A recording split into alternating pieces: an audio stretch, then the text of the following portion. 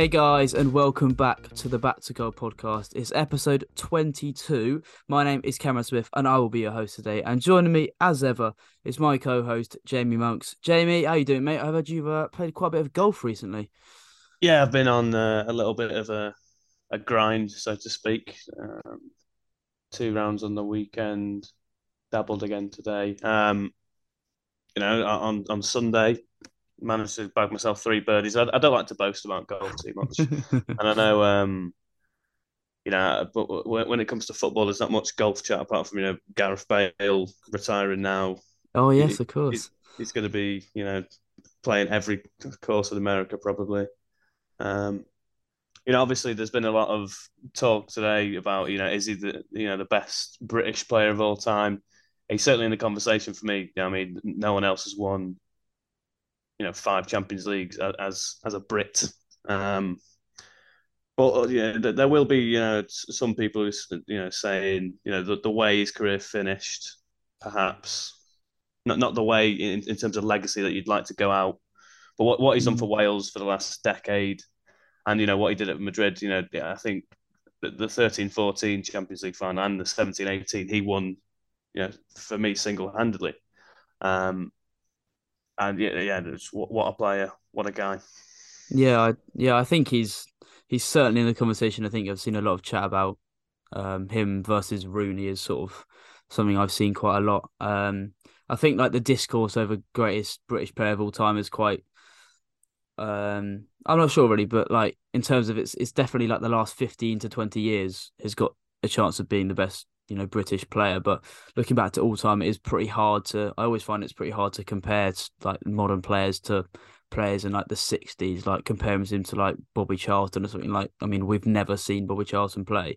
But obviously was an exceptional player, so it's hard to sort of compare generations. But in terms of like his generation, yeah, like Bale was outstanding for Tottenham in the Premier League, was then brilliant for Real Madrid, and obviously it ended at Madrid with him sort of being on the bench. The memes of the golf that he was sort of prioritizing over Madrid, the Wales flag he lifted when they qualified for was it what qualified for the World Cup, wasn't it? And he was lifting the was it Wales Golf Madrid flag or and that kind of Yeah, thing. So it something like sort of tarnished his legacy at Real Madrid. So yeah, like you say, the end of his career hasn't quite gone to plan, I guess, for him. And he's what, 33, so it's quite like an early retirement, really. You think about, like Ronaldo's still going. Obviously, I know he's moved to Saudi Arabia. Like Thiago Silva still playing at the highest level in the Premier League at 38. So Bale at 33 is like it's quite early, but I guess like for him, like he's over in America, sort of his career at the top level in Europe's probably over.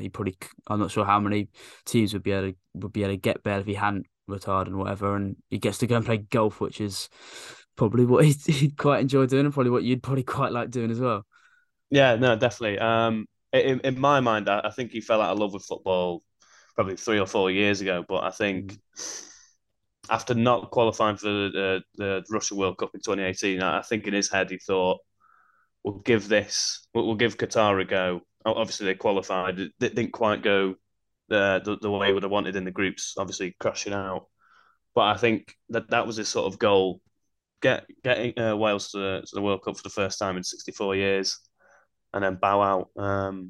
His And he last ever scored that. goal. Yeah, he Yeah, scored their first goal, wasn't it, in the yeah, tournament? That was their only goal, wasn't it? So yes, so yes, yeah, scored their only goal of the World Cup for first time in what was 64 years, like you said. So I think I think make a good point there. Like the international legacy is a massive one, and he probably did after the success of Euro 2016. He probably did want to just go and play in a World Cup. Like Giggs never played in a World Cup. So Bale's like definitely overtaken Giggs's like legacy within Wales, I'd argue. oh In yeah, terms yeah, of like who their best ever player was. Obviously, Giggs is what Premier League record for appearances, but um, or Manchester United or whatever it is. But yeah, like Bale has done outstanding stuff for the national team and at club level. And yeah, for him, I guess the retirement is the decision he's made. And I guess like I'll miss like Prime Bale. Like Prime Bale was such a joy to watch, wasn't he? Yeah. No, that 2013, 2012-13 season. There's not been too many more iconic looks than him in that sort of grey and black shirt with the Oh yellow yes, Adidas boots. yeah. The goal he he, scored versus West Ham at Upton yeah, Park. That was unreal. yeah. He was definitely in that season. That's like for me a top 10 individual season. I mean, obviously didn't win anything at the end of it, which is always the classic sort of thing you throw at Tottenham players when they have a good individual season. We've seen it with Harry Kane for the last sort of 5 to 6 years. Um, but yeah, just sad to see him go really because he was one of the best players for the last sort of decade or so. Yeah, for sure. I think Bale at Spurs and his early years at Madrid was one of my favourite players to watch. Like he was just so like electric, like made things happen when he got on the ball, so direct at times, and yeah, he was brilliant. And to think that sort of he came through as a left back is pretty immense, and that transition to a world class winger was certainly a joy to watch. And Gareth, we wish you the best in your retirement. Not that you ever listen to this, but I thought it's worth mentioning anyway. Right, Cameron, let's address the elephant in the room. You went out of the country, Hmm. probably illegally, on some sort of Don't dodgy say that. plane to Turin. It was an easy jet plane. They're All fine. right, I'll let you off. I'll let you off. You went to Turin Hmm. to watch the mighty Juve, the old lady, on Saturday. How was it? Yeah, it was really good, thank you. The trip was really nice. Turin went with my dad. So that was really nice. Our first sort of trip abroad with just me and him. So yeah, it was really nice. Went on Friday. Explored the city a little bit. Friday evening, just sort of went out for some food and some drinks. And then Saturday did a free walking tour around the city. Got to see all the sites, sort of all the history of Turin. Really interesting. And then it was sort of making your way to the Allianz Stadium. The atmosphere was like immense from the start. Like in the UK, you sort of get there and until about 15 minutes before kickoff, everyone's in the concourse. That just like wasn't the case at all. Like the concourse was completely empty. Everyone just got straight in and like straight to the seats, starting to create an atmosphere. Um, then sort of 5 minutes before kickoff, they sung like the Juve song they sing before games, and that was sort of an experience. I mean, I hadn't really sort of brushed up on what to expect, but yeah, sort of you sat in your seats, everyone stands up, scarf in hand, and sings the Juve song they sing before games, and that was really really cool to see, like just the whole stadium standing up singing a song. Yeah, and the game itself, there were times in which there was dull moments of it. It's Juve under Allegri, so it's not perhaps the most entertaining style of football, but like for the most part, I think there was actually a good game. Juve probably could have scored a few more goals than they did. Obviously Danilo grabbed a winner in sort of the 86th minute, thanks to an assist from Chiesa. But Moise Kean had a chance in the first half. He probably should have put away. Moretti had a chance. Rabiot just before that Danilo goal, there was a 4v2 that Rabiot just like completely messed up, like driving from his own half 4v2 and just managed to completely just like play the ball behind. I think might have been Fagioli on the right, just behind him, and it completely killed the attack and let Udinese to get back. So Juve definitely could have scored a few more, but me and Dad were pretty relieved when Danilo scored that we hadn't come this way and seen a 0-0. That's for sure. So yeah, no, really good game, really good trip. And I can at least say I've gone abroad to watch a game of football this season, like you could do with Benfica. Yeah, brilliant stuff, Cam. I did notice that when I went to watch Benfica, sort of the build up before the game, like when we came out of the metro, there was like pyros everywhere under this motorway bridge, just building atmosphere. And Yeah. I was talking to it. I think it might have been with Justin Gibson. And we were. I was saying to her, like when it comes to support, I just think when it comes to European support, it just there's just so much more enthusiasm and sort of Mm. atmosphere compared to most, and in fact, to say all the sort of English stadiums. I think that's Yeah, mainly I agree. because like there was no security checks for flares or anything before the game with Benfica. Um, they just let you just waltz in with anything. But yeah, Really? but the Wow. sort of like the tradition and sort of like the stuff before the games, like there was an eagle flying in That was on, cool. I heard you say. I remember you saying about that. onto a Benfica sort of crest, and yeah, compared to going to Old Trafford, it's just like, well, I mean, why am I a United fan? I should be full time Benfica just for the ego. Yeah, no, I completely like to get what you mean. Like, yeah, Juve, the fans were in there like right from the start of the ultras behind the goal, literally like 45 minutes before kickoff, like right when the teams were coming out to warm up. You had sort of sound from the sound system coming, playing songs and stuff, but you also had the fans just chanting and stuff. And yeah, it was really cool. Like our view from the pitch, we were like right up in the sky. We were second row from the top, so you could see the whole pitch and everything. And it was so steep, like the steps going up. Like there fits so many seats in there, despite like the size of it and whatever. But you can just see in the far corner. And also one thing to note actually, the Udinese away support. There was literally about 100 of them. The away support. I don't know if it was just for this game or anything, but the away support in Allianz Stadium was just this tiny little strip, and literally there were barely any Udinese fans, but they made actually like a cracking amount of noise, to be fair to them. Obviously, disappointing result, but they made a lot of noise for only a few hundred people. I can't imagine it would have been more than 200 really. It was really small support, but made a lot of noise. And Juve in the end got the win, and thankfully, because I think that there were a lot of groans and complaints from fans around me in the ground about sort of missed chances and misplaced passes. They were getting particularly frustrated at like Weston McKennie for just misplacing the ball quite a few times. So yeah, it was a sense of relief, I think, when Danilo scored. And I think there was a couple of talking points that I took away from the game, and one of them was on Locatelli in midfield, because I mean McKennie first of all started at right wing back, which was weird in itself, and then moved into centre mid, and then moved back out to right wing back. And I thought he was actually okay, to be fair. I don't think he had the best of games, but it wasn't the glaring problem for Juve. But Locatelli, I think, was really poor, and it just seemed to. Like at Sassuolo, he was such a good progressive passer, and even for Italy when he was, playing at the Euros before when Verratti was injured and were playing in their qualifiers and stuff. But in this game, he just passed backwards at almost every opportunity. It just sort of killed Juve attack. Like they just sort of seemed to prioritize like circulating possession rather than any penetration, and it just led to like Moise Kean and getting completely isolated up front.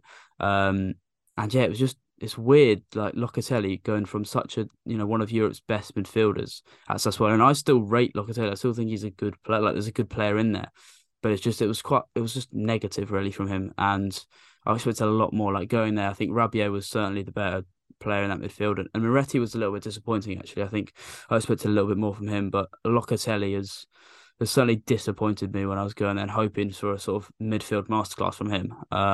What are your thoughts on Locatelli, like just in general? Because at Sassuolo, like he was unbelievable, wasn't he? Yeah, I agreed. The Sassuolo form he showed. I mean, I was begging for United to sign him because we needed a progressive six like that at the time. Obviously we've got Casemiro now, so yeah, not as useful. But yeah, no, it has seemed since he's gone to Juve, he has sort of regressed quite a bit in terms of just the hype, and obviously you're talking about his level of performance in this game. But Hmm. I think maybe I was thinking about this the other day. When you go to like a big club like Juve, the the sort of magnifying glass on you just becomes so much bigger. Because I was thinking about how, say, if Cucurella stayed at Brighton, Yeah. we'd all be probably thinking he's still a good player, but Hmm. he's gone to Chelsea and become just terrible, just objectively just not good. Hmm. Um, and it's that added pressure. There's so many more eyes on you now. Locatelli is especially just looking for a mistake to sort of jump on and say, oh, why have we signed him? What's going on here? We've wasted money again. Um, but Locatelli, how old is he now? 24, 25. He's still Yeah, got mid-20s. Yeah. time on his side, and you'd expect him to turn out a top class midfielder like we all predicted him to be. Yeah, you hope so. It was from the get go really. Like I think his first couple of touches, Udinese were pressing Alexandra in the far corner, um, and he got the ball with just a heavy touch. He misplaced a couple of passes like straight out of play, like in the first 10 minutes, and just set the tone for quite a poor performance, really, like an underwhelming performance. And like his replacement, Paredes, who came on in the second half, quite early in the second half, Chiesa came on at the same time, and Paredes just looked way better. Like the first thing he did was he had an option to play it back to, I think it was either Rogani or Alexandro, and instead played with like being pressed from behind, and instead played like a sort of sideways pass to I believe it was Moretti, and that immediately like opened up the angles rather than going backwards all the time like Locatelli had done. Sort of started to open up some angles for Juve to start creating some chances, and obviously Paredes was sort of the instrumental part in the goal itself. Like overhit corner, it comes to Paredes on the edge of the box and just clips a lovely reverse sort of chip through ball into Chiesa, who chests it down and then volleys it across goal for Danilo to sort of tap in. He almost missed it, put it in the roof of the net, and it was sort of one of those ones where, oh, phew, he's actually scored it rather than missed from about 4 or 5 yards out. Watching it live, it seemed like the keeper had done nothing really too wrong. But obviously, you watching on TV, and I wanted to point out how you think like Silvestri could have probably done a little bit better. Yeah, no, I just think there's not many options for Chiesa. Like the angle's too tight for him to shoot. I think there. Well, I don't know. Chiesa scored some ridiculous goals in the past, so Yeah, maybe I that's don't where. think he was ever going to score from there, really. Yeah. So I just think he doesn't anticipate the square ball, or maybe he's not aware that Danilo's coming in at the back post. He's just not really alert and alive to that square ball across the box. Maybe because he just thinks the way Chiesa takes it down and just puts it across so quickly is really slick, really quick. A Mm. chest and then a no bounce straight across goal for Danilo. But I just thought Silvestri could have potentially done better. The same way that we were talking about before, Kepa could have done better for the Mahrez goal in midweek. Yeah, yeah. I think Chiesa. That was the one bright spot. That was the one where he's like, yeah, he's done that so quick. And it maybe hasn't given Silvestri time to set, but for the most part, Chiesa was a little bit disappointing. Like when he came on, the cheer from the stadium was you could tell everyone was like, get Chiesa on. I want to see Chiesa play, and he's sort of just disappointed. But I think Allegri's not helping him because he brought him on at right wing back and moved McKennie into central midfield. And then he took off Kostic and moved Chiesa to left wing back. And it's just, I mean, playing the formation is 3-5-2. I mean, Chiesa's either going to fit in at wing back or in the front two. And you do preferably want him out wide, but it's just clearly not a role that he's particularly adept in. And it does look like the injuries sort of caused him to lose like half a yard of pace because he didn't really take anyone on 1v1 like Chiesa at his best. At the Euros when you saw it, or Juve during that season when him and Ronaldo were having a really good connection. He was so explosive, like he used to just go and beat players for fun. Using that direct explosiveness that he had, like go either side. And I just didn't really quite see that. So that assist will hopefully be sort of a starting point for Chiesa. Obviously, his minutes have sort of been built back up slowly by Allegri. So you'd imagine a start comes pretty soon for him, and hopefully he can get back to those levels that we've seen him produce at the Euros and before for Juve. But yeah, Allegri's tactics not potentially helping him. But at the end of the day, they've won sort of 2 games back to back. 1-0 against Cremonese midweek, and then here against Udinese, and means it's now 8 league wins in a row for Juve. They're up to second. They've not conceded in those 8 games. They've not conceded since their 2-0 loss to Milan in sort of mid-October. It's not potentially the most sort of offensively attractive style of play. Like the fans were getting frustrated sometimes, but like it's clearly working for Allegri, and I guess that's the only thing that really matters. Yeah, I mean, when we were talking about Juve at the start of the season, we were both calling for Allegri's head pretty quickly.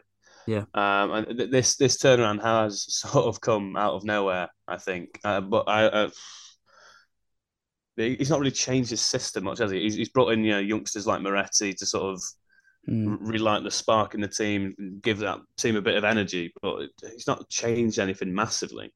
So No, it's yeah. I think it's like it, relying on late goals as well. It's sort of similar to how um, PSG relied on Mbappe late goals under Pochettino. Like obviously Milik scoring the free kick in midweek Cremonese, that was in stoppage time. This is an 86th minute winner. Like it is sort of just getting over the line just, and you'd think that they'll get found out eventually, but maybe not. I guess that they've done it eight games in a row now.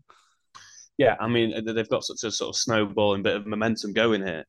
That you're looking at the game next weekend against Napoli, and you think this is actually a closer contest than some might have first thought. They're only 7 points off now after Mm. Napoli got that win against Sampdoria.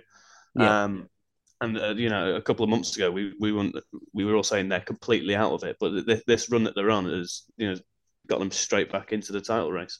Yeah, and they've got two massive games, like you say. Napoli's next, and then it's Atalanta in the league after that. There's a Coppa Italia game against Monza sandwiched in between those two. But yeah, next two league games are massive for Juve, and if they can pick up, two wins there, that's absolutely massive, and it means they are just it somehow in the race to win the title.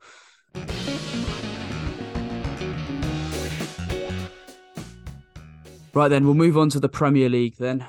Obviously, the Premier League had midweek games just before I went away to Turin, but there wasn't time for us to record a podcast, and we thought it makes sense to sort of group them together with Serie A, with La Liga. Obviously, the FA Cup took place this weekend, but we're not going to discuss the FA Cup.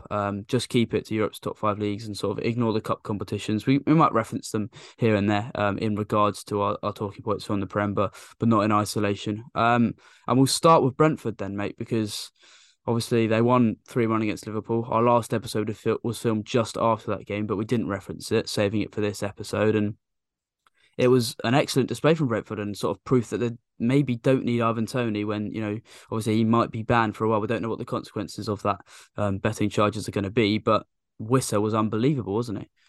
Yeah, I mean, against the high line of Liverpool, this is sort of the front two you want, probably over Toney, because Visser and Mbuemo both so good at penetrating in behind.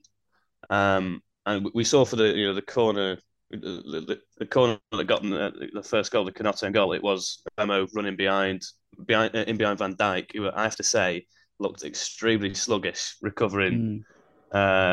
To catching Boemo, he didn't really get close to him, to be honest. And then obviously they scored from the corner.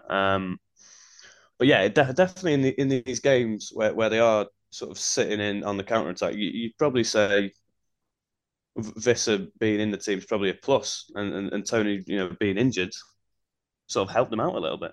Yeah, it's strange to think. I guess Toney against United in that massive win, Toney was obviously excellent there. Played the free ball for Mbuemo's goal in that game. So I do think Toney still has his benefits against the bigger team, and he can drop in and playmate, which is something that is sort of a real attribute in his game that Wissa perhaps doesn't have. But Wissa, yeah, like you say, probably does have slightly more in behind threat. And yeah, brilliant. Obviously, had two goals ruled out for offside by VAR, and then eventually finally got one that was allowed. So yeah, really, really great for him because it was looking like it was just not going to be his day in terms of actually getting a goal that counted. But the fact that he had two goals ruled out by VAR just shows how sort of porous Liverpool were, especially from set pieces. And Brentford have shown, like in the past, like they did it against United with Ben Mee or Martinez right at the start of the season. Like they've shown that they are really efficient from set pieces. But this game I thought was like absolutely like a mismatch from corners. Liverpool just didn't really know what to do. And you've got to think that coming into a game against Brentford, you know that set pieces are going to be a massive way they're going to hurt. There's two ways, probably set pieces and runs in behind when they're sitting in a deep block, like with Mbuemo. Like he is so good on the counter-attack Mbuemo. Like I can't imagine Liverpool like didn't work on defending corners, but it looked like they had like no defensive structure in that regard. Yeah, this sort of it gave me a bit of nostalgia back to before when Liverpool didn't have Van Dijk and Alisson for set pieces, because before that they were leaking goals so much. I remember on the first game in the season, I think it was 17-18. I forgot his name. Watford attacker went to Italy, played for Udinese. Nigerian. That's gonna hit. That's gonna hurt me. Isaac's success. No, not. He was taller. That's gonna kill me. But he scored. I think he scored one or two goals against Liverpool on the opening day, and like the defending from the set pieces and the corners were just it was awful to watch. Funny for me, obviously, but it reminded me of that sort of period in Klopp's first couple of years where they just couldn't seem to get any sort of control when it came to clearing set pieces or just looking safe in the box when it comes to defending crosses. And yeah, no, this it looked like every time they had a corner, it was like a penalty kick almost. Yeah, it literally was like Watford would give that the XG from those corners. Like it looked like it would have been absolutely massive because Liverpool just didn't really know what to do, and I think that is a massive problem, especially when Liverpool just didn't look like they had many ideas going forward. Obviously, Nunes had a couple of chances and was dangerous in behind, but like they didn't actually create much other than Oxlade-Chamberlain's goal. And I think that is just as much a problem as the defensive issues, because Liverpool in the past have been able to just create chances of fun. Like Trent, obviously that was his first assist of the season, which is pretty mental. The fact we're in January, he's only just got his first Premier League assist of the season. But that'll be just as concerning to Klopp, because you've got you're going to add defensive issues really to the roster of issues they've got. Like midfield still needs to be fixed, and they just didn't create enough chances either. And obviously Gakpo's now arrived, and he's obviously a player who's been really creative in the Eredivisie, getting a lot of assists. But whether that frees up the likes of Salah and Nunes and gets them more chances, I don't know. But Klopp will need to sort of figure out some answers, because, like, obviously in reference to the FA Cup as well, like against Wolves, like they should have lost that game. Like, the offside, VAR not working. Like Totti Gomez's goal, like should have stood. Salah probably was offside as well from the one that Gakpo played him behind and Totti headed. Salah was offside from the Oh no, original ball, so it's yeah, like it was offside, but that's the rule, isn't it? That's that strange rule where because Totti wants to play the ball, Salah's not offside anymore, I and think that's it's still offside though, because he's offside from the original ball. yeah, no, but because Totti's had that ball, Hmm. the new rule is, I think it came in 2 or 3 years ago. It's a new phase of play, and Salah's now onside, which to me doesn't make any sense Yeah, that because doesn't make any sense. the only reason Totti's gone to head the ball is because Salah's there behind him in an Yeah. offside position. He's affecting him, but Hmm. that's why that goal stood, because like everyone saw it was offside, but when they were explaining it on the TV, they just said, "Oh yeah, no, it's this new rule because Totti's gone to head the ball. Salah's onside." Um, I also forgot to mention that Visser's goal, it comes straight from one of his other disallowed ones, doesn't it? It's Allison plays the ball to Harvey Elliott, and Harvey Elliott, after just conceding a disallowed goal, so you're sort of under pressure a little bit. Hmm. He goes to do a dummy for Simicast, like he lets it through his legs, and then they lose the ball from that, and then Brentford just go and score straight away. Just such a stupid decision from Harvey Elliott. I couldn't believe it. I remember Karen talking about it after the game. I was just laughing because it was just so naive to think, yeah, we were under pressure. Let me just try a dummy in my own third after just conceding a disallowed goal. And I think that, yeah, their midfield problem is just it's not a Liverpool midfield we've known under Klopp. Thiago and Elliott aren't the most physically imposing. The Liverpool teams in the past, they've just suffocated you in the press with the likes of Wijnaldum, Milner, and Henderson. But with Thiago and Elliott in there, physically not being able to put on some sort of intense press, Hmm. teams are just playing through them so easily. And we saw it with Wolves the other day when Nunes came on. It was so easy for him to just carry it out of midfield and into the final third. And I think they have to get a midfielder. They have to sign someone quickly in this transfer window because they are, looking like potentially not even getting top four.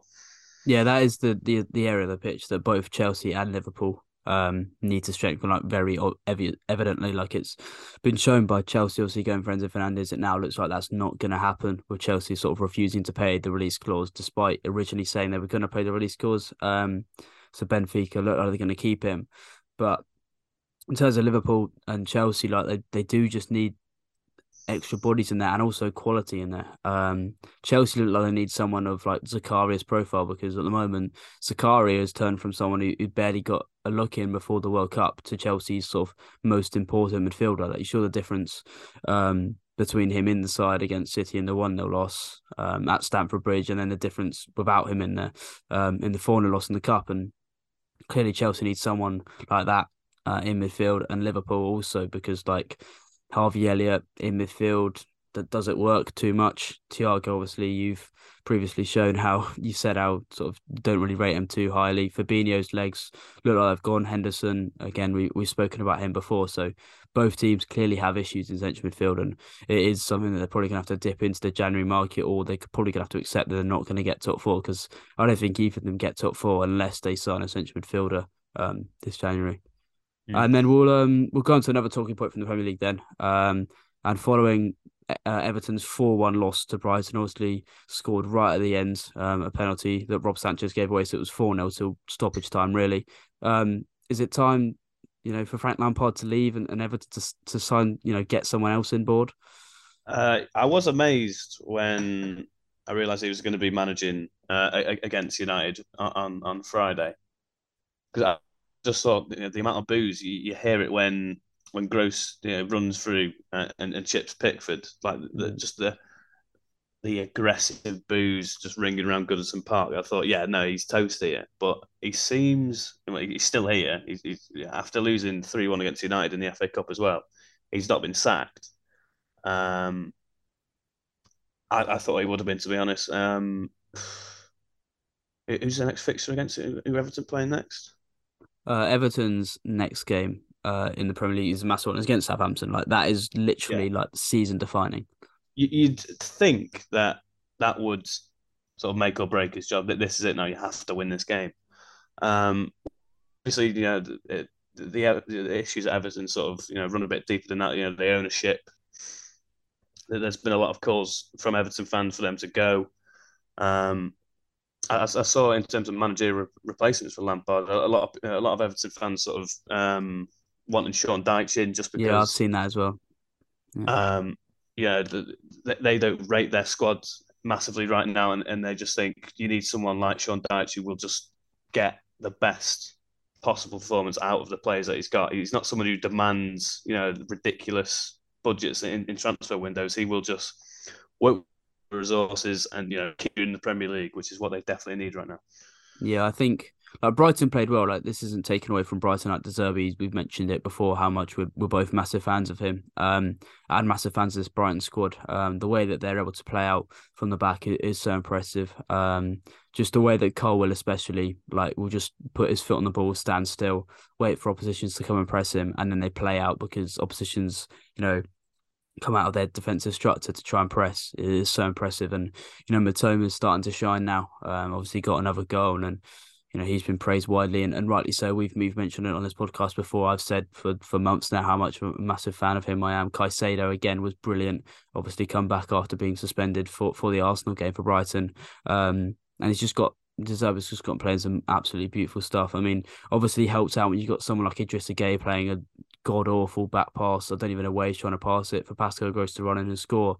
So Everton certainly made it easier for Brighton, but yeah, Brighton have been massively impressive under De Zerbi, and look like a good bet to get European football of some sorts this season. And I think it go right down to the wire, but they could easily finish in the top six or the top seven, and get European football, and it'd be, justly deserved because of how good they played this season. But yeah, for Everton, that Southampton game is massive, and the game after is against West Ham, who are also really struggling. So if Lampard isn't gone by the Southampton game, if he's won that game, he probably stays in a job. But if he loses that, you imagine they get someone in before the West Ham game to try and save their season, I think.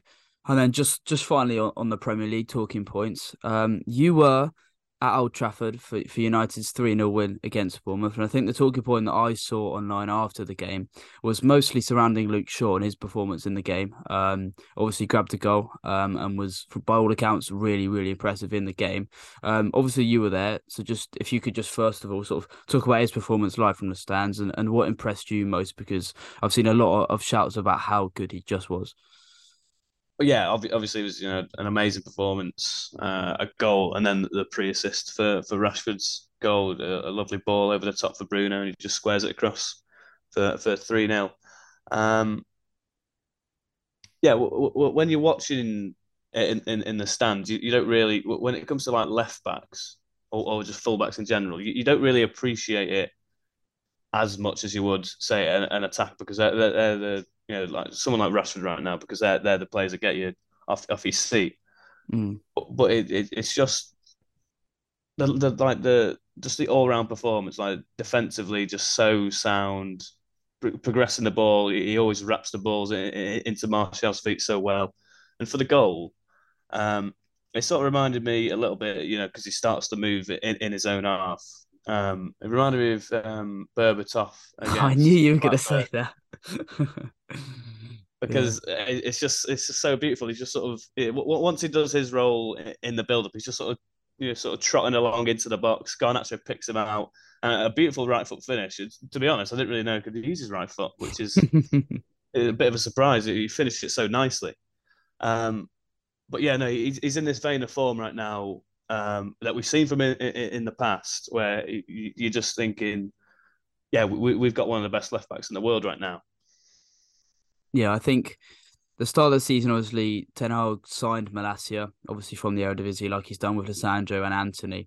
And Malacia was the starter at the start of the year and was playing pretty well by the accounts. Like I think Malacia was decent at that start of the season. I don't think he was a problem. And then Shaw came into the team and he's sort of been undroppable since. And I think that yeah, United have sort of locked off that position. They don't need to invest in a left back for a long, long time with Shaw and Malacia there. And Shaw's been brilliant. And I think obviously he was good at the World Cup as well for England. No doubt about him being England's best left back. And the question I think is he sort of the best left back in the league? Is he the best left back in the world? And obviously, United fan yourself, what are your thoughts on that? I'd probably say he's definitely on form right now. Probably in the league, yes, Hmm. because you'd say Cancelo hasn't really been playing since the World Cup Yeah, restart. quite strange. Rico Lewis has been fancied at right back, and it's been sort of Ake or It's Sergio mostly been Gomez. Ake. Yeah, Yeah, yeah. Ake, Sergio Gomez for the FA Cup game on the weekend against Chelsea. Um, so yeah, on form, you'd say yeah, Luke Shaw's probably best left back in the league. Um, but this has happened before with Luke Shaw, where a signing's come in at left back, and he's had to fight for his position, and he's become one of the best left backs in the world. It happened with Tellez 2 or 3 seasons ago, and he was out of the squad for 2 or 3 weeks. Tellez was the star when he first came in, and it gave him a kick up the backside. And sort of Ollie said to him, your position isn't safe here. You've got to fight for your place. And then it became that season he was quality, and he was quality at the Euros as well. But then the Ralph Rangnick season and Ollie's second season came, and he was just absolutely terrible. It's like he sort of went back into that sort of comfortable position. And his level of performance, along with Maguire's as well, sort of coincided that they both fell off a cliff. And then once again, you see Malacia come in, take his spot for a bit, in the Liverpool game and the following games after that. It's given him that kick up the backside again. So he's someone who he needs that competition to really get him sort of focused on what he needs to do to be a quality player.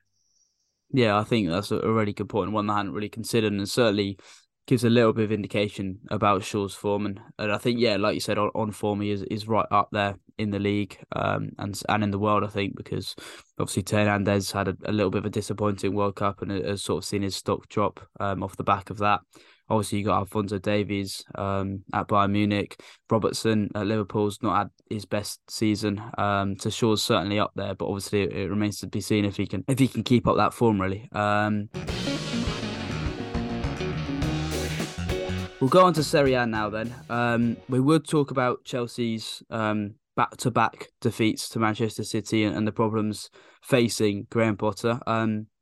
But we've talked so much about Chelsea in the podcast recently, and we're planning sort of to leave that for this episode, but we are planning to do sort of a special episode on sort of how to save Chelsea, what Chelsea need to do to resurrect their form this season and in coming seasons, whether Potter's the right man, which signings they need, etc., etc. So we'll be looking to record that in the next couple of days, next couple of weeks. So stay tuned for that. But on to Serie A. Obviously, there were two games, one in midweek and one at the weekend. We've obviously mentioned Juventus against Udinese as I was there. But we'll start with Inter then because they can't seem to get any momentum. midweek had an unbelievable win against league leaders Napoli. It was probably Inter's best performance of the season. Nullified Kvaratskhelia, nullified Osimhen to very little chances, and played really well themselves. The goal they scored, DiMarco, it's an unbelievable cross from the left, and Dzeko, really clinical header. Obviously, Dzeko's been unbelievable. For for a decade, over a decade now, probably one of the most underrated strikers in the world. I think, yeah, still doing it for Inter, but a striker who's not quite doing it for Inter is Romelu Lukaku. Came on in the 2-2 draw against Monza. By all accounts, from what I've heard, he was pretty bad. According to my colleague at Football Transfers, Carlo Garganese, who is a co-host on the Italian football podcast, it was one of Lukaku's worst performances of his career. Carlo tweeted that, which says a lot when you consider sort of Lukaku's form at Chelsea in that 7-touch game against Crystal Palace last year. But he's far from the only one. Like, into 2-2 draw against Monza. It was a 93rd minute own goal from Dumfries. That sealed a point for Monza. Inter went 1-0 up through Darmian, and then a minute later conceded 1-0. They were gifted Lautaro Martinez's goal, centre half, playing with the ball way too slowly. Lautaro was able to nick it and score, and it's sort of, Inter, like, winning against league leaders Napoli. Napoli have looked so sort of unbeatable really this season, and then to draw against Monza in the fashion they did is just so disappointing. Like, Inzaghi just can't seem to get the run of games going. Yeah, I mean, it's just sort of summed up their season so far. To beat the only unbeaten team in top five leagues, and then just a horror draw to Monza. But in that Napoli game, it did seem like there was like a sort of an extra gear that they went into. Darmian just completely locked up Kvaratskhelia. It was an incredible defensive display from him alone. Mm. And then, yeah, I mean, Lukaku in that Napoli game, you saw the signs that this is still a player who's got a hangover from missing, four big chances against Croatia in a knockout, but basically a knockout game in that group stage. He was terrible then. I didn't watch the Monza game, but you could see that he's just not at the level right now to be playing football to be playing football for Inter. Not entirely, because he could probably do a job at five-a-side, but is he's just someone who is just completely shot of any sort of confidence, just in his own technical ability, and just even like the runs he was making against Napoli, they just weren't really there. Like, he's usually such a good, like, intelligent mover across the pitch when it comes to his runs short and then in behind, but that just wasn't really there. Yeah, I think it's clear that Dzeko is going to be favoured ahead of him. Dzeko's clearly the man in better form. And Inter probably can't really afford to drop Edin Dzeko. And with Lukaku looking so poor, it does beg the question as to where his future lies, because obviously only on loan at Inter, but based on his form, I'm not quite sure if I can see Inter sort of paying to sign him back permanently. His form, obviously, Chelsea have not really had a goal scorer, but the chance creation is more the problem for them. And I'm not sure if Graham Potter will be a big fan of Lukaku. And based on form right now, he certainly wouldn't be an upgrade on the options Chelsea have, because he's also in poor form like the rest of their forwards. So I'm just not really sure what happens to Lukaku this summer. Like, that will be a really interesting transfer storyline that will play out throughout, probably, I imagine, the majority of the summer, because I'm not quite sure if there's too many destinations or too many clubs that will want to sign him, especially when Chelsea know, look, we paid, a club record fee for him. We're going to want to earn some of that money back. They paid, I think it was 115 million euros, which works out at 97.5 million pounds. Like, that's a lot of money spent on him, and they're not going to want to sell him for, a huge loss. They're going to acknowledge that if they do sell him, it's going to be for a loss, but they're not going to want to sell him for 20 million or something. They're going to want to recoup a lot more of that fee, and especially given his wages as well. Like, there's not that many clubs that are going to be able to afford that. So Lukaku's future will be a really, really interesting one. And speaking of sort of Chelsea forwards, Tammy Abraham scored an equaliser in the 93rd minute. Milan were 2-0 up and sort of cruising, really. I think I watched the highlights of this game, didn't watch it live because I was sort of travelling back from Turin, but the commentator, when Poveda scored, was like, yeah, that's wrapped it up for Milan, 2-0 up. But it wasn't. Ibanez scored in the 87th minute, and then sort of Tammy scored the 93rd minute. Both were set pieces. Just classic Jose, really. Um, yeah, no, this was a classic Jose big game performance where I did watch this game, and it was just that they were completely cruising to a loss in the first half. It was the classic passive. We'll just sit off. We'll just try and nullify it. That Leao was getting frustrated at times a lot in that first half. He couldn't really get the space that he wanted to, do his sort of post move, that little step over and run on the outside. Mhm. Um, but it's a performance from a Jose Mourinho team in a big game that I've become so accustomed to down the years, especially as a United fan, just having absolutely no hope of a result in a big game, and then they finally get an incentive to oh wait a minute, we need to actually go and win this game here, and then they do. Well, they don't win the game, but they equalise in dramatic fashion. Obviously, two set piece goals. Uh, the first one, I don't think Tatarusanu can do a lot about it. Yeah. It is an absolute bullet header Oh, uh, really, really powerful from from Banyas. Ibanez. But maybe the second one, I can't remember who heads the first one towards goal. But I think it's he, Matic. I think it's Matic. yes, it was Matic. Could he do better to maybe parry it away? Because it is sort of straight at me. He could, stretch out the hand and push it out and not straight towards Tammy's feet, who obviously, finishes it off and shatters Milan's heart. Shattered my Yeah, heart, definitely. yeah. Tammy's obviously not had the best of luck this season in terms of in front of goal, especially compared to last season when he became sort of, I think it was the record goal scorer for Roma in a single season for a foreign player. Um, So obviously had a little bit of a down year for him. But Roma are proving to be, I don't know where they're going to end up. They're seventh right now.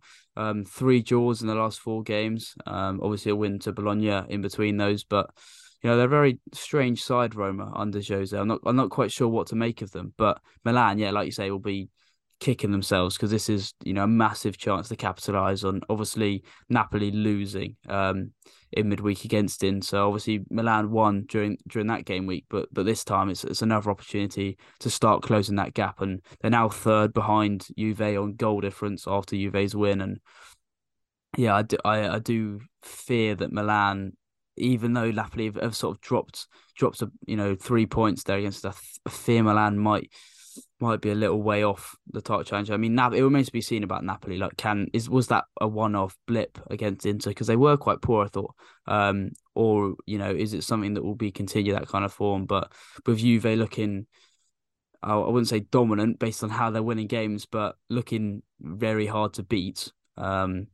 Milan might be just challenging for Champions League football, which probably wouldn't be what they would have expected going into this season.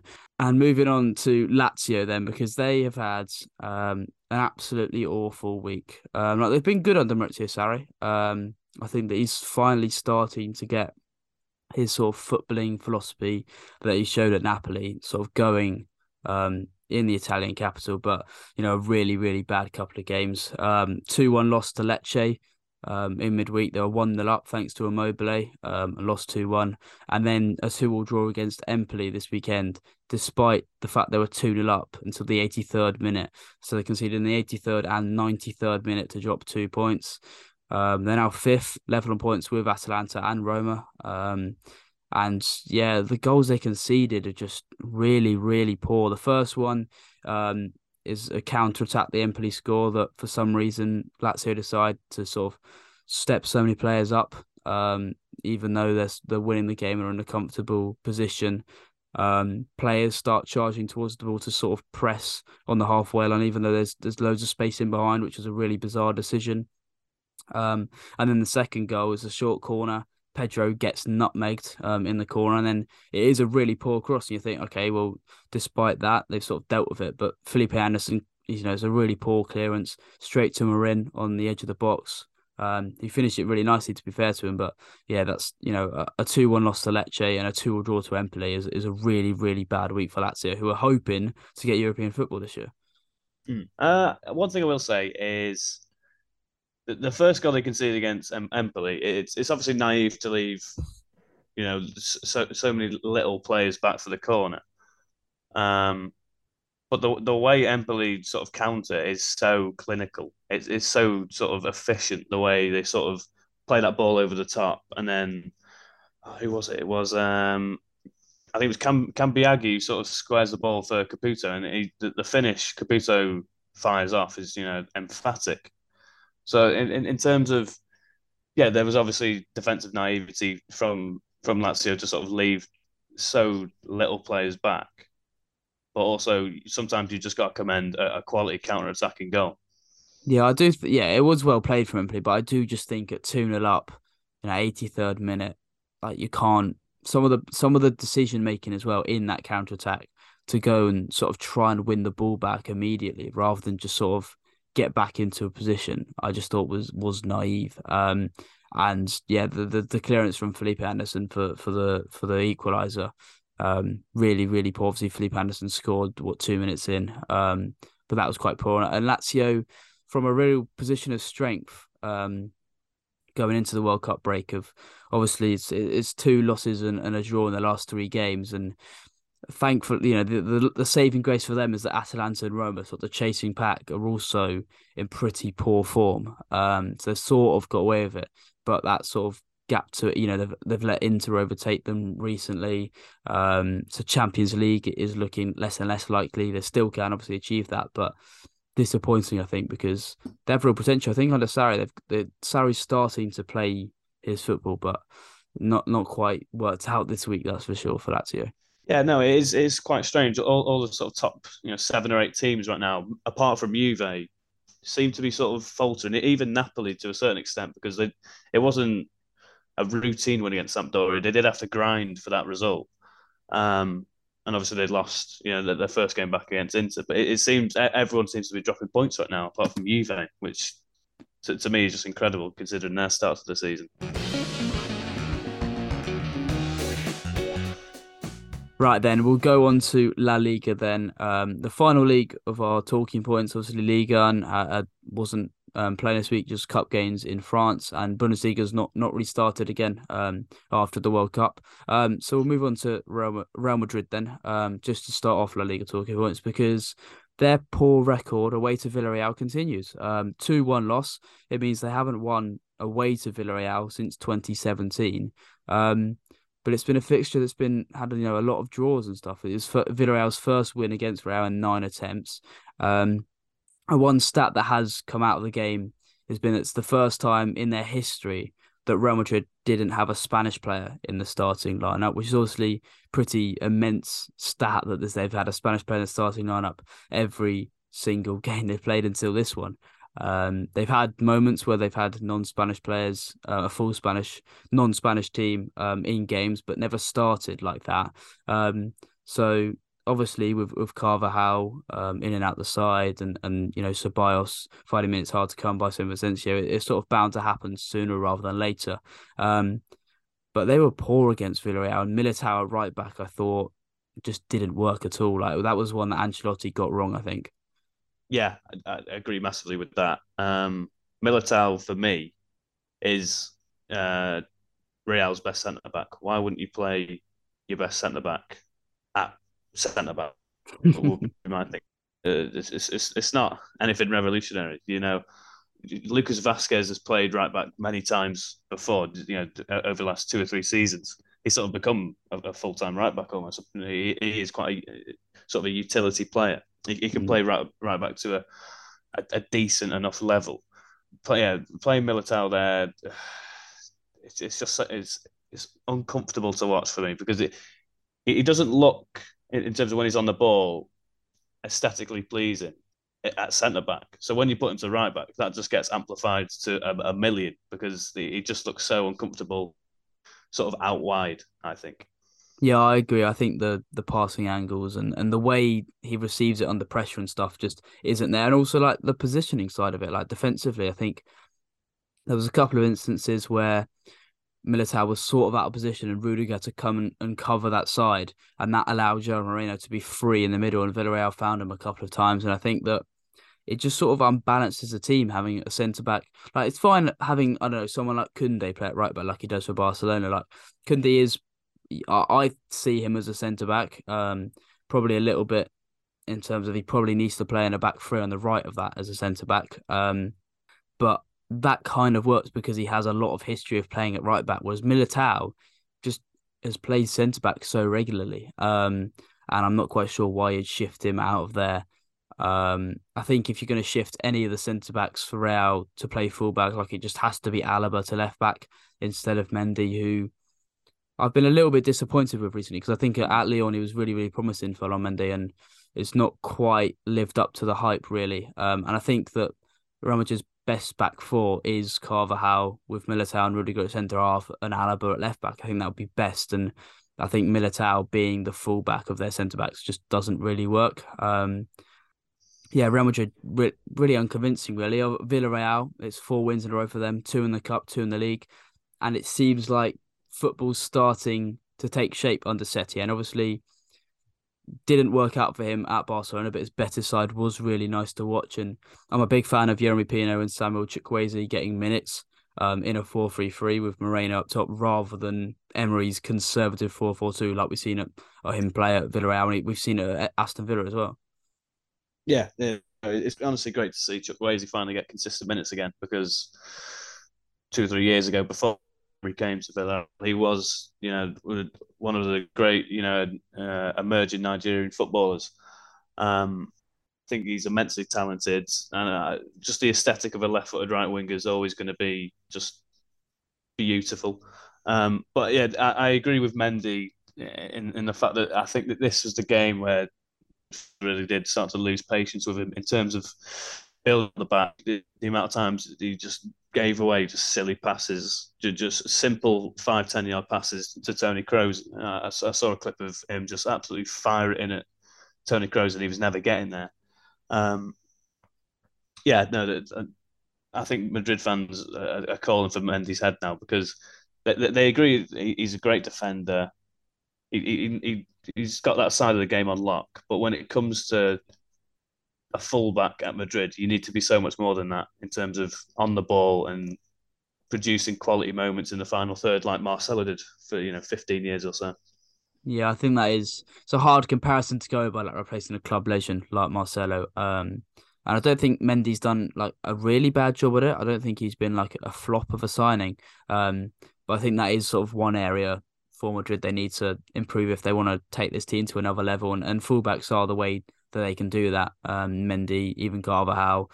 I don't think that's a particularly strong fullback pairing. So that is definitely a weak spot for Madrid. But Villarreal, yeah, it's nice to see Chukwueze get minutes. Pino obviously got quite a few minutes under Emery, but nice to see him get minutes. Obviously, quite a two-footed winger and was linked with Arsenal in the summer. And nice to see him get a goal in this game as well, because that is one thing that he can improve on. I think final third contributions, another thing Chukwueze can do as well. But football's starting to take shape under Setien and starting to get his philosophies implemented at Villarreal, and it was bound to take a little bit of time. I think after like 2 weeks there were calls for his head, but it was bound to take time to get an Emery system out of players' minds really, because it is so structured, it's so rigid, and playing a different style of football was bound to take time before it worked. But it is nice to see Villarreal because they do have some really nice technically gifted players, some wingers like you've got there with Dan Juma as well that are really direct 1v1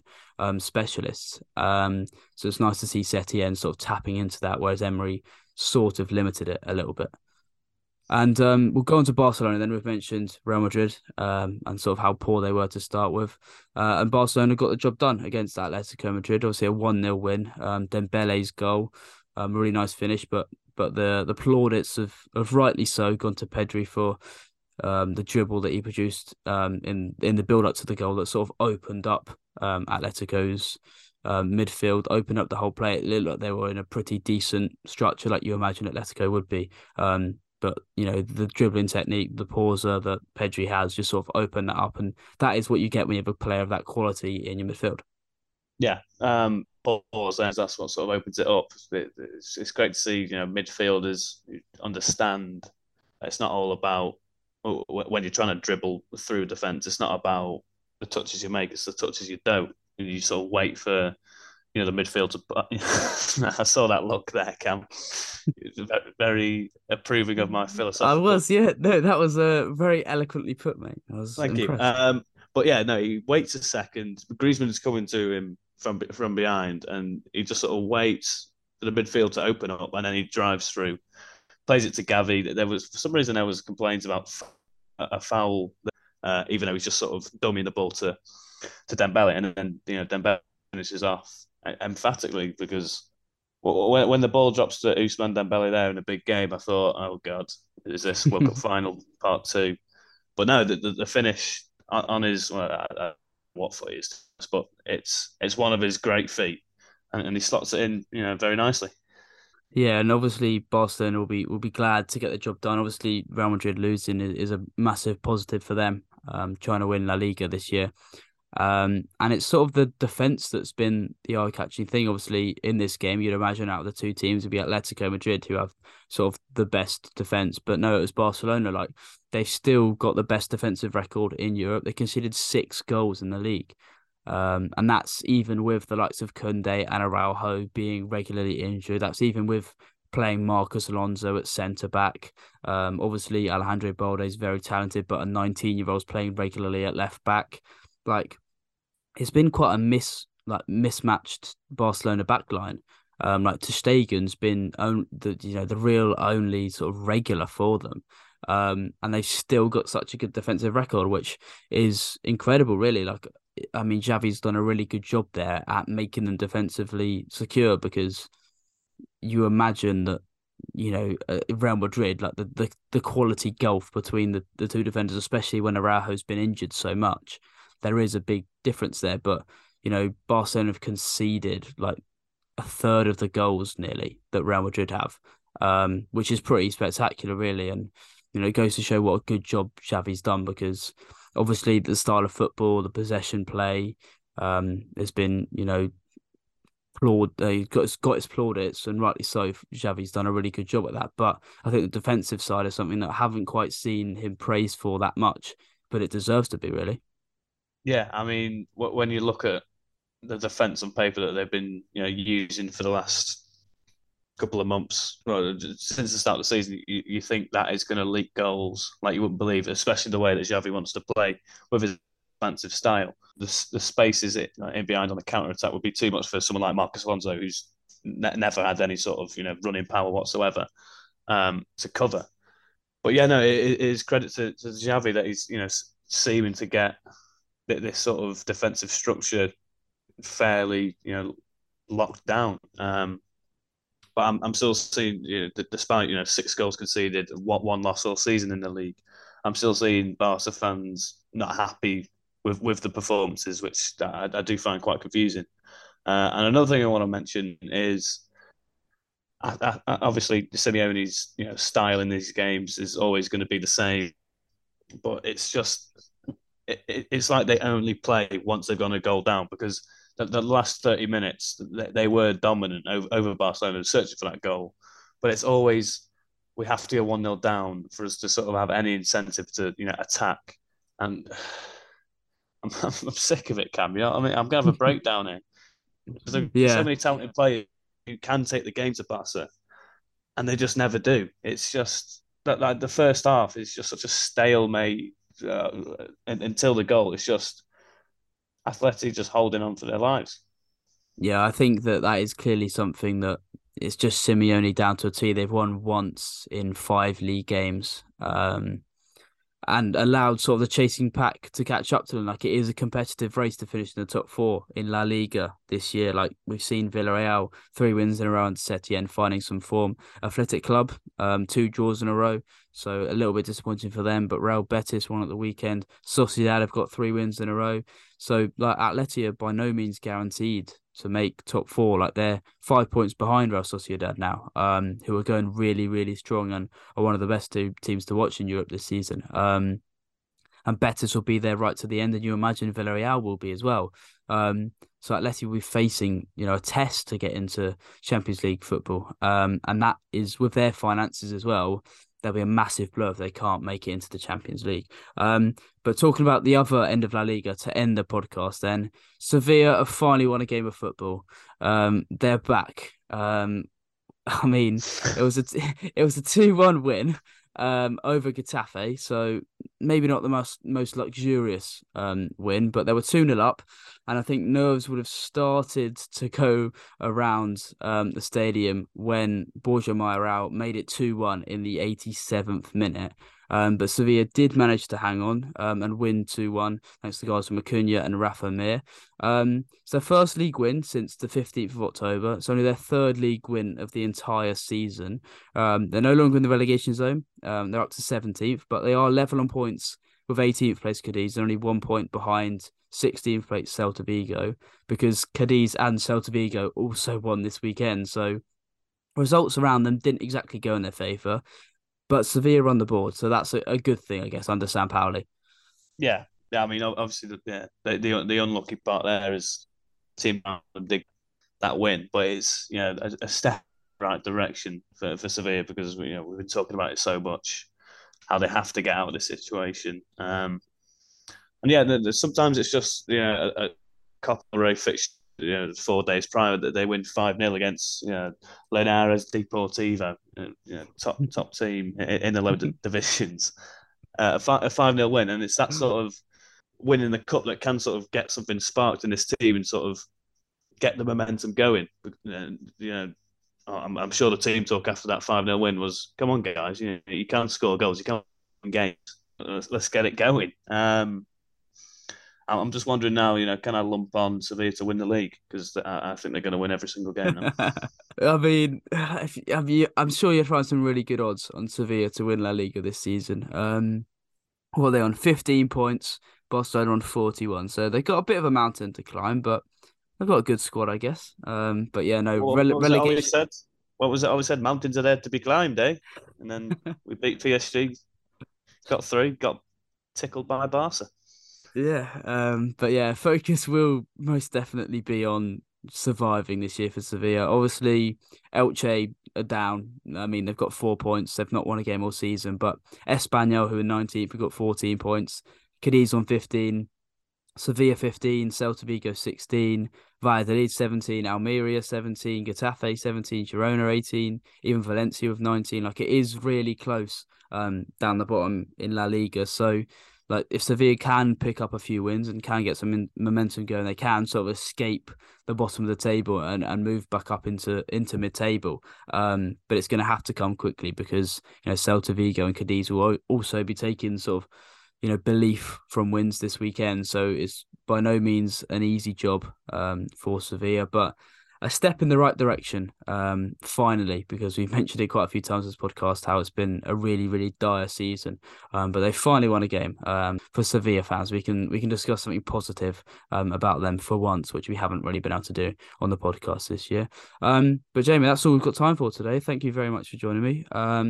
Obviously, got back from Turin, so really enjoyable for me to get away this weekend and copy you in terms of going to a game abroad this season. We'll have to make a back to goal trip abroad somewhere before the end of the season. But yeah, no, we've like I mentioned, we're going to try and bring a special on Chelsea soon. I'm also going to try and bring in a few extra episodes that aren't the review to your feed, sort of discussing more wider topics in football, like the Chelsea stuff, what transfers in, etc.